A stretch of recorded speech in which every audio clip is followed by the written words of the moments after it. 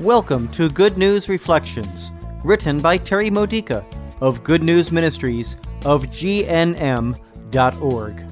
Building your faith for everyday life, using the scriptures of the Catholic Mass. The Memorial of the Blessed Virgin Mary, Mother of the Church. Today's theme, the final bequest of Jesus. Today we return to the scene of Good Friday, but now with a focus on the deeply grieving woman near the foot of the cross. We hear the words of the pain-stricken, dying Jesus as he proclaims one last message for the world, a final bequest of his mission-driven life addressed first to his mother, "Woman, behold your son," and then to his beloved friend John, "Behold your mother." Jesus knew what lay ahead. After his resurrection, he would choose to remain on earth in the flesh, preaching and healing and bringing more people to salvation. But that was not the divine plan. God's plan was to pass the mission of Christ on to others who would spread it much farther and much wider.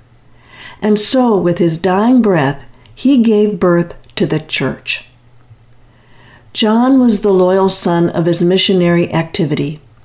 Unlike the other disciples, John disregarded fear in order to come close to Jesus at the foot of the cross. When Jesus bequeathed him to Mary and Mary to him, he raised her status from mother of one to mother of all who would continue that same missionary activity. His next words, as recorded by John, "I thirst," could be considered the mission statement of that bequest. Every soul who still needs salvation is thirsting for the love, the healing, the peace, and the joy that only God can provide in fullness. Jesus carries their thirst within his heart, and he calls you and me to quench that thirst.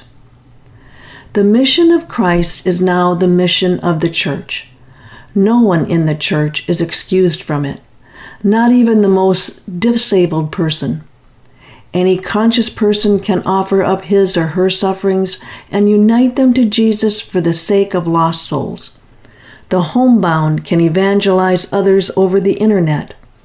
The bedbound can preach much through a smile and a kind word that reveals inexplicable peace to the caregivers who are stressed out and troubled.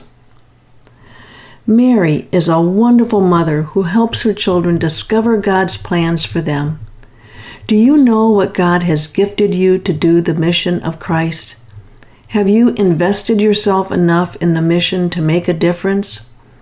Mary is with you, praying for you, praying with you, calling you on behalf of Christ, supporting your efforts, and, like every good mom, urging you to stay connected to the family where together, as the church, we can do more than we could ever do by ourselves.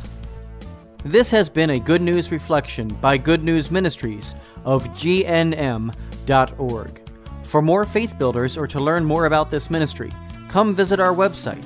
You'll find Good News Reflections available by email and text message, online retreats, prayer resources, and lots more to help you know the Father's love and grow closer to Christ and be filled with the Holy Spirit. Visit GNM.org today.